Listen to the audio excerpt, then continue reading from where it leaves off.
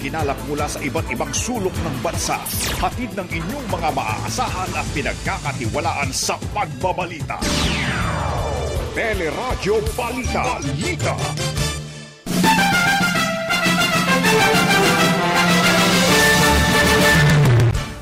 Presyo ng bigas sa Metro Manila tumaas ng 3 piso kada kilo. Aangkating bigas ng Pilipinas inaasahan namang tataas pa hanggang sa susunod na taon. Mahigit 70% ng mga Pilipino pabor sa pagbabalik ng face-to-face classes.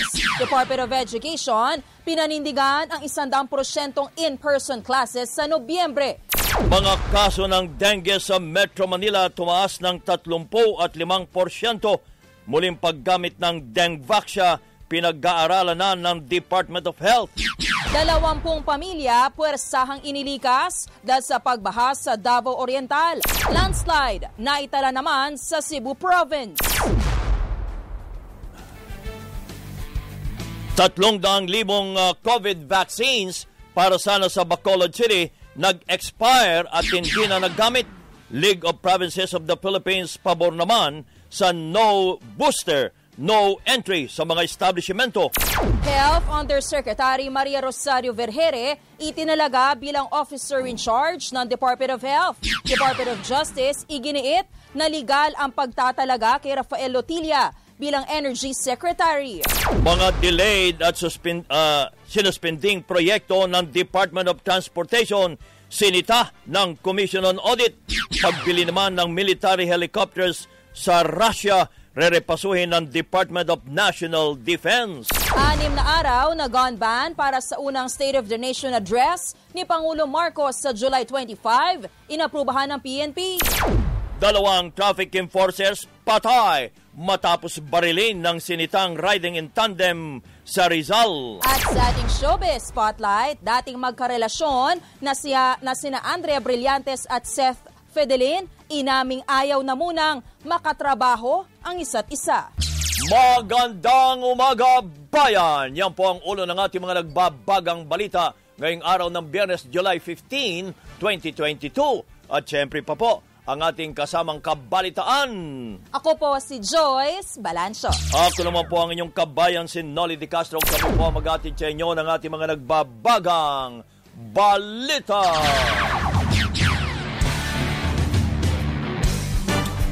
Tumaas ng 3 piso kada kilo ang presyo ng bigas sa ilang pamilya sa Metro Manila. Bunso dito ng pagmahal naman ng farm gate price dahil sa pagtaas ng production cost at produktong petrolyo. 5 at saka 48 pinapaghalo ko, 1 kilo. Para humaba yung buying power. Magpapasok na, mag-iipon na ako para meron akong mabigay na pamasahe. Yun po ay sa nating kababayan. Samantala sa report naman ng United States Department of Agriculture, inaasang papalo sa 3.1 million metric tons ang iangkat na bigas ng Pilipinas hanggang sa susunod na taon. Mas mataas ito ng 100,000 metric tons na naunang pagtaya. Iginit naman ng Samahang Industriya ng Agrikultura na dapat ay 2.7 million metric tons lang ang importasyon ng bigas base sa produksyon at pangangailangan ng ating bansa.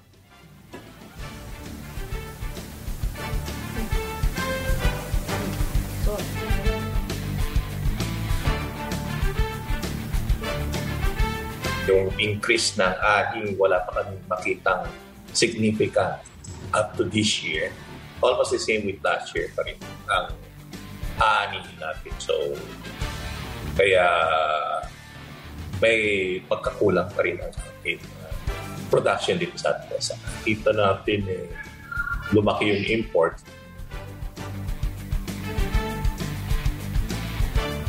Yung po ang tinig ni Sinag Chairman Rosendo So. Kabilang ang Department of Agriculture sa mga makatatanggap na malaking alokasyon sa panukalang 5.26 trillion pesos na national budget sa susunod na taon. Sinabi po ni Budget Secretary Amena Pangandaman na isang sektor ng agrikultura sa mga prioridad sa national budget base sa utos ni Pangulo Marcos na pansamantalang naupo bilang Agriculture Secretary. Mangunguna pa rin anya ang sektor ng edukasyon pero kailangan din pong tutukan ang agrikultura para matiyak na may sapat na pagkain ng bansa. Tumanggi naman ang Budget Department na idetalye ang record high na panukalang national budget sa susunod na taon na mas mataas ng halos 5% kumpara sa 5.02 trillion pesos ngayong taon. Umabot sa 3.25% ang interest rate ng ating bansa dahil sa pagmahal ng mga bilihin at paghina naman ng piso kontra dolyar. Ito'y matapos itaas ng Bangko Sentral ng Pilipinas sa 75 basis points ang interest rates na pinakamalaking pagtaas mula noong taong 2016. Kapag mataas ang interest rates, mas malaki ang babayaran ng publiko at negosyo sa mga utang o loan kabilang na ang pabahay, sasakyan at interest sa credit card. Sa naging panayam ng teleradyo, naniniwala si ABS-CBN Data Analytics Head Edson Guido na makatutulong ang mataas na interest rate sa pagbaba naman ng presyo ng mga bilihin. Dalawang side kasi yan demand-driven and then supply side. So magiging effective yung pagtaas ng interest rate kung ang sanhi talaga ng inflation mo ay demand-driven. Kasi doon talaga yung pinaka-impact tinataas mo yung interest rate to control demand, no? Pero alam din natin na itong nakikita natin ngayon na pagtaas ng presyo ng mga bilihin, dahil din sa supply side issues katulad ng langis, sa pagkain, meron tayong mga food supply issues. So itong pagtaas mo ng interest rate doesn't necessarily or doesn't directly address yung tumataas na presyo ng langis sa world market. Inaasahang makatutulong din ang mataas na interest rate sa pagbawi ng piso kontra dolyar. Kahapon po nagsara ang palitan sa 56 pesos and 15 centavos mula sa 56 pesos and 26 centavos noong Miyerkules. Mayorya po ng mga Pilipino ang pabor sa pagbabalik ng face-to-face classes. Sa survey ng Pulse Asia na kinomisyon ni Senator Sherwin Gatchalian, lumabas na 94% ng respondents ang payag sa pisikal na klase habang 2% ang tumutol. Iginit naman po ni Vice President at Education Secretary Sara Duterte na tuloy na po ang pagpapatupad ng 100% face-to-face classes sa lahat ng antas simula po yan sa November 2. Lumabas anya sa mga pag-aaral na pinakamabisang paraan pa rin ang pagtuturo ang in-person classes lalo na sa mga batang galing sa mahihirap na pamilya. Doon po sa presentation namin sa Pangulo, nag-cite po kami ng mga research studies na nakalagay na kapag nagka-COVID ang isang learner o ang isang bata ay mataas ang recovery niya and usually mild ang case niya. And pangatlo is that extremely rare ang deaths sa mga bata kapag sila ay naka-COVID. Nilinaw naman ni Duterte na maaring talakayin ang hiling ng mga pribadong paaralan na payagan pa rin ang hybrid learning modalities pagdating ng Nobyembre. The Department of Education and of course the President is open na i-discuss yung mga ganyan beyond October 31. But sa ngayon, this is what was approved by the President. They have 3 options and then we transition to 5 days in-person classes by November 2. Nauna nang umapela ang Coordinating Council of Private Educational Associations of the Philippines o COCOPEA na payagan pa rin ang online classes sa mga pribadong paaralan. Kami ay naniniwala based on many studies na kahit na tayo ay nasa mandatory face-to-face na, pwede pa rin niyang isupplement ng blended or hybrid learning katulad ng ginagawa ng maraming bansa sa buong mundo. At pangalawa, on safety naman, we feel na kung ito ay gagawin nating hybrid, mas matutugunan namin yung mga safety and health protocols, so lalong-lalo na sa capacity. Yan po si COCOPEA Managing Director Attorney Joseph Noel Estrada. Itinalaga si Health Undersecretary Maria Rosario Vergere bilang Officer in Charge o OIC ng Department of Health. Ito'y inanunsyo ng Malacanang habang wala pang napipiling Health Secretary si Pangulong Marcos. Sa naging panayam ng teleradyo, sinabi ni Vergere na kabilang sa kanyang tututukan ang pangangailangan ng healthcare workers at tumataas na kaso ng COVID-19. Nagpapasalamat din tayo na nabigyan tayo ng ganitong role para mas magkaroon tayo ng leverage para po mas maituloy natin yung mga ginagawa natin for the Department of Health and most especially para sa buong bayan, yun pong ginagawa natin for their health. Tayo po ay tuloy-tuloy lang naman ng work. Actually, walang masyadong nabago kasi mula po nung natapos na yung administrasyon na previous, nagtuloy-tuloy na po kami mga career officials dito po sa Department of Health. So we just continue work. Nanawagan naman ang Alliance of Health Workers kay Vergere na bigyang pansin ang mga isyu at hinaing ng healthcare workers sa ating bansa. Sana yung COIC Vergere ay dapat talagang gampanan niya yung trabaho na talagang para sa mga health workers. Dapat makita namin ang kanyang paggampan pro health worker at pro people. I-focus talaga, magkaroon ng focus yung pagsugpo natin sa COVID-19 at talagang bigyan niya ng diin yung usapin sa karapatan at kagalingan ng ating mga health workers para matugunan. Lalo na ngayon. Si Alliance of Health Workers President Robert Mendoza.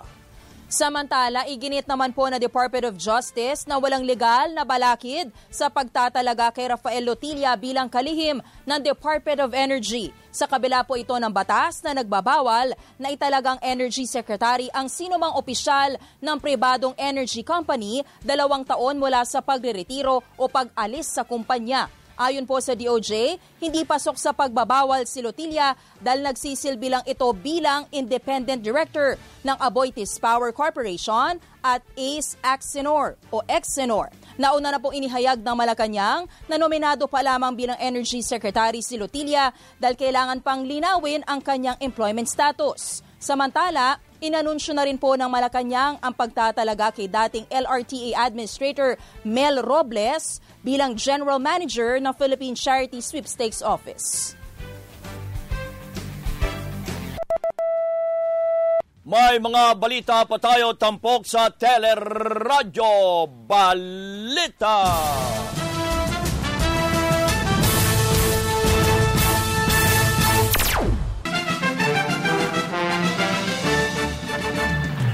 Samantala, tutol ang mga kawani ng ating pamahalaan sa panukalang right-sizing ng Department of Budget and Management. Sa ilalim nito, babawasan ang mga ahensya at empleyadong redundant o nauulit ang trabaho para makatipid ang pamahalaan. Ay sa grupong Courage, hindi katanggap-tanggap ang panukala dahil magdudulot ito ng kawalan ng trabaho kahit marami ang hindi pa nakakabangon mula sa pandemya at patuloy ang pagtaas ng presyo ng mga bilihin. Nilinaw naman ni Budget Secretary Amena Pangandaman na hindi otomatikong magbabawas kagad ng empleyado. Maaaring magkaroon ng merging at tuloy ang pagbuwag ng ahensya pero palalakasin naman ang sektor ng edukasyon at public health service kaya mangangailangan pa rin ng mga karagdagang empleyado. Tiniyak naman ng Department of Labor and Employment na mabibigyan ng benepisyo at hahanapan ng trabaho ang mga maapektuhang empleyado. Inaprubahan na ng Philippine National Police ang 6 na araw na temporary gun ban para sa unang State of the Nation address ni Pangulo Marcos sa July 25. Sinabi po ni PNP Officer in Charge, Lieutenant General Vicente Danao, na suspendido rin po ang permit to carry firearms outside residence. Simula po yan sa July 22 hanggang sa 27.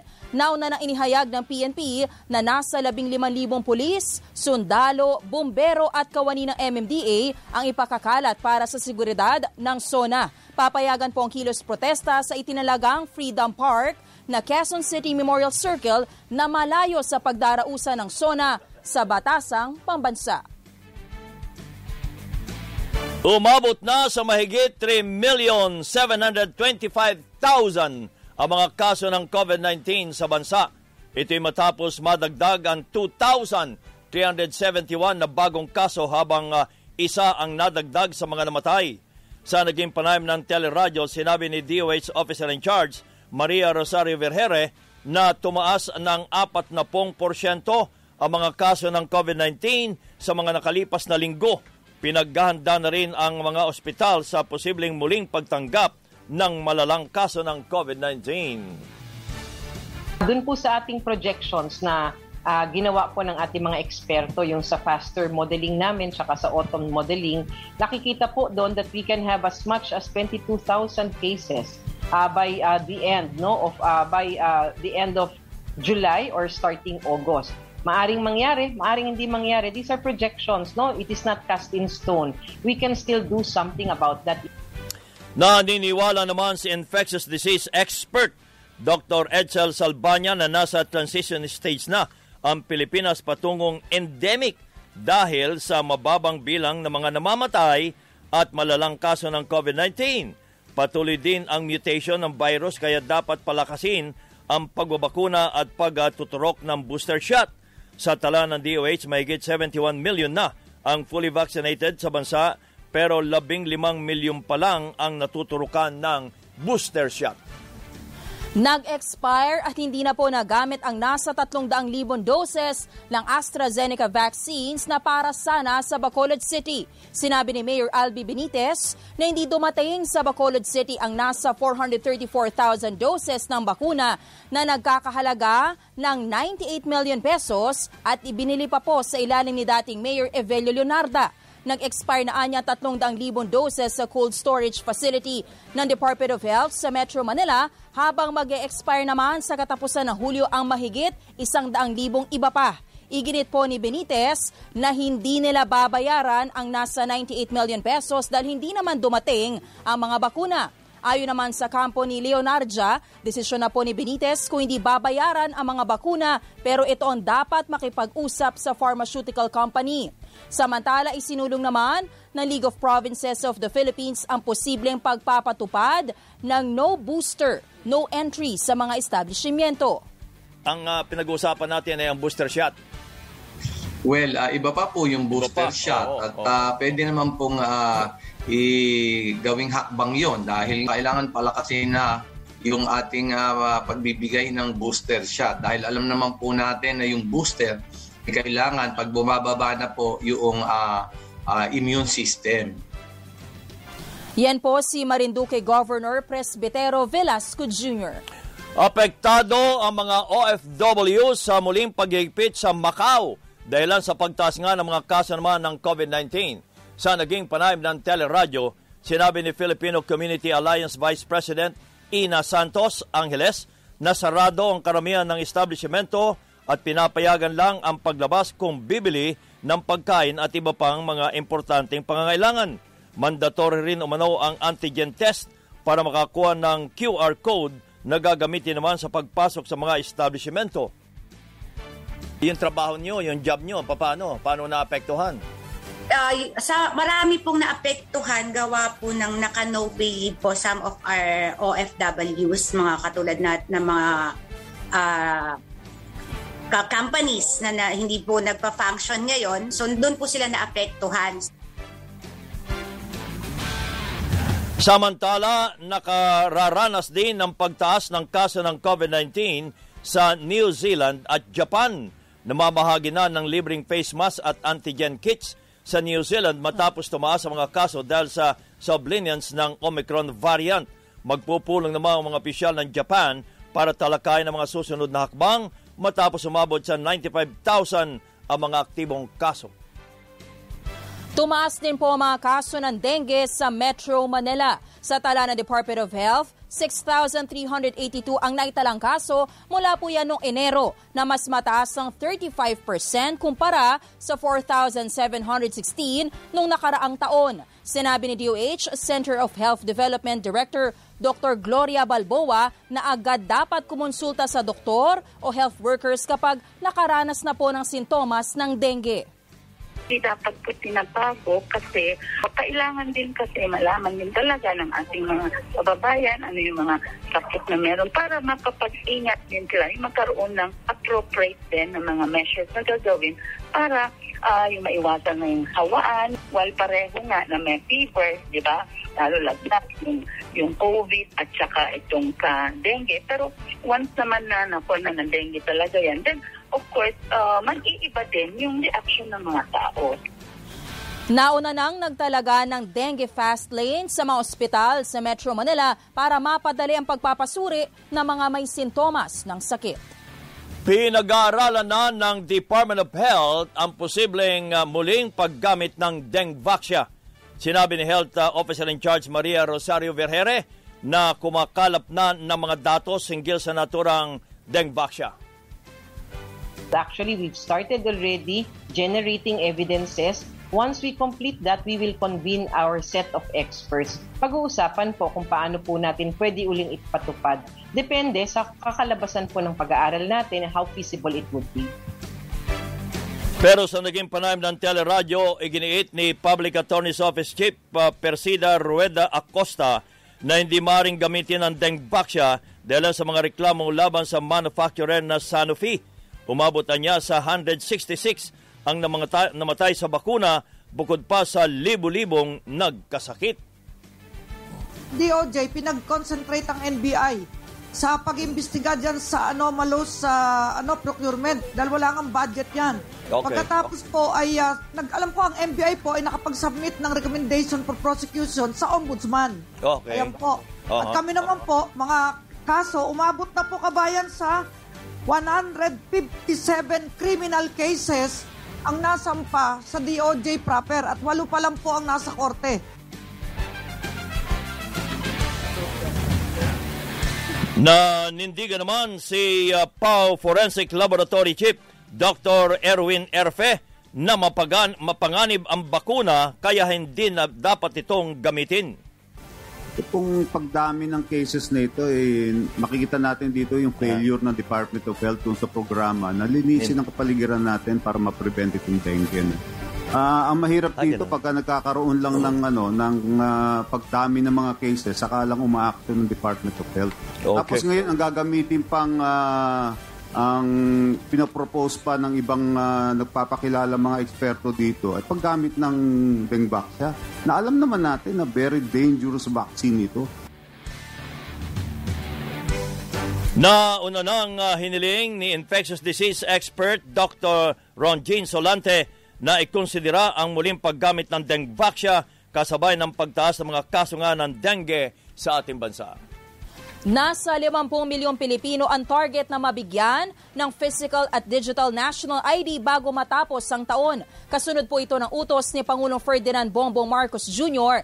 na pabilisin ang pag-imprenta at pamamahagi ng national ID para magamit simula sa unang bahagi po yan ng 2023. Sa panayam ng teleradyo, sinabi ni PhilPost Chief Executive Officer Norman Fulgencio na naipadala na ang halos 14 na milyong national ID na kanilang natanggap. Posible anyang hindi pa naiimprenta ang ibang ID kaya hindi po ito maipamigay. Probably mga makina nagkaroon ng problema o may mga parts kasi nga because of the pandemic, walang mga airline na marami ho kasing factors. So siguro mas maganda intindihin na lang po muna natin, no? Lahat naman ho tayo nagtatrabaho para ma-deliver yan. Ang talaga pong inuna dito ng ating gobyerno ay yung mga nasa far-flung areas in Luzon, Visayas, and Mindanao. So, una ho yung mga underserved natin, no? Yung mga nasa dulo. Ang PhilPost po ang nakatalaga para mag-deliver ng national ID sa mga nagparehistrong individual. 20 pamilya naman ang persang nilikas dahilan sa pagbaha sa Mati City sa Davao Oriental. Binaha mga bahay sa barangay Matiao dahilan sa pag-apaw ng creeks at ilog. Bunsod naman ng pagulan dahilan sa localized thunderstorms. Nagkaroon din ng rock slide sa bahagi ng Badas View Deck sa Cebu Province na kapagtala ng pagguho ng lupa sa barangay Manipis sa Talisay City. Isinara ang isang kalsada dahilan sa landslide na bunsod ng walang tigil ng mga pag-ulan. Nauna na rin nakapagtala ng landslide sa Cebu City, gayon din sa bayan ng Oslob sa Southern Cebu. Sa ibang mga balita naman, iniimbestigahan na ang pagkamatay ng administrative aide sa loob ng compound ng Malacanang. Sinasabing namatay si Mario Castro matapos mahulog mula sa ika-4 na palapag ng gusali. Nakatalaga po si Castro sa ICT office sa ilalim ng Deputy Executive Secretary for Finance and Accounting. Tiniyak naman po ng Malacanang na tutulungan ang pamilya ni Castro. Sa Rizal, patay ang 2 traffic enforcer matapos pagbabarilin ng sinitang riding in tandem sa Cardona. Sa investigasyon, hinarang ng mga biktima ang motorsiklo na nag-counterflow sa Manila East Road. Bumaba ang angkas ng motorsiklo at pinagbabaril ang mga traffic enforcer. Namatay kaagad ang biktimang si Angelito Tansinco at Marcel Julian, habang nasugatan din ang isa pang nilang kasamahan na si Jerome Kevin Cruz. Spotlight. Good morning, Miss Gainiel Krishnan. Good morning. Good morning sa inyo, kabayan at Joyce. Sa ating showbiz spotlight, inamin ng dating magkarelasyon at love team na sina Andrea Brillantes at Seth Federin na ayaw muna nilang makatrabaho ang isa't isa. Sa press conference ng musical series na Lyric and Beat, sinabi ng dalawa na ito'y bilang respeto sa fans at para na rin hindi man ito sa pagpapalit ng love team, lalo't itinambal na ngayon si Seth kay Francine Diaz. Ibinunyag din ng dalawa na hiwalay na sila ng gawin ang series na Lyric and Beat. Pero itinuloy ang proyekto bilang regalo sa mga fans. Masaya naman sina Andrea at Seth sa takbo ng kanilang career at relasyon. Basta, happy ako. Happy ako. Okay na. Okay ka na doon. Sana alam niyang happy ako. Yun lang naman. Alam mo ba happy ako? Tumatawa lang eh. Basta happy ako. Kasi alam mo yun, deserve niya eh. Deserve niya yung pagsigawan siya. Mapapanood ang Lyric and Beat simula sa August 10 sa I Want TFC. Para sa Showbiz Spotlight, ako si Gainiel Krishnan. Happy Friday mga kapamilya. Balik sa inyo kabayan. Yun, happy din, no? Happy Pride. Happy ka ba? Happy? Gainiel? Happy kabayan. Happy Friday. Wow! Ayun Maraming salamat po, Miss Gainiel Krishnan. Happy. At yan ang kabuuan ng ating mga balita at tinampok sa Teleradyo Balita. Hanggang sa Lunes, mga kapamilya, ako po si Joyce Balancio. Ako naman po ang inyong kabayan, si Nolly De Castro. Kami po ay nagpapasalamat. Nag-iwan muna ng isang magandang umaga, bayan!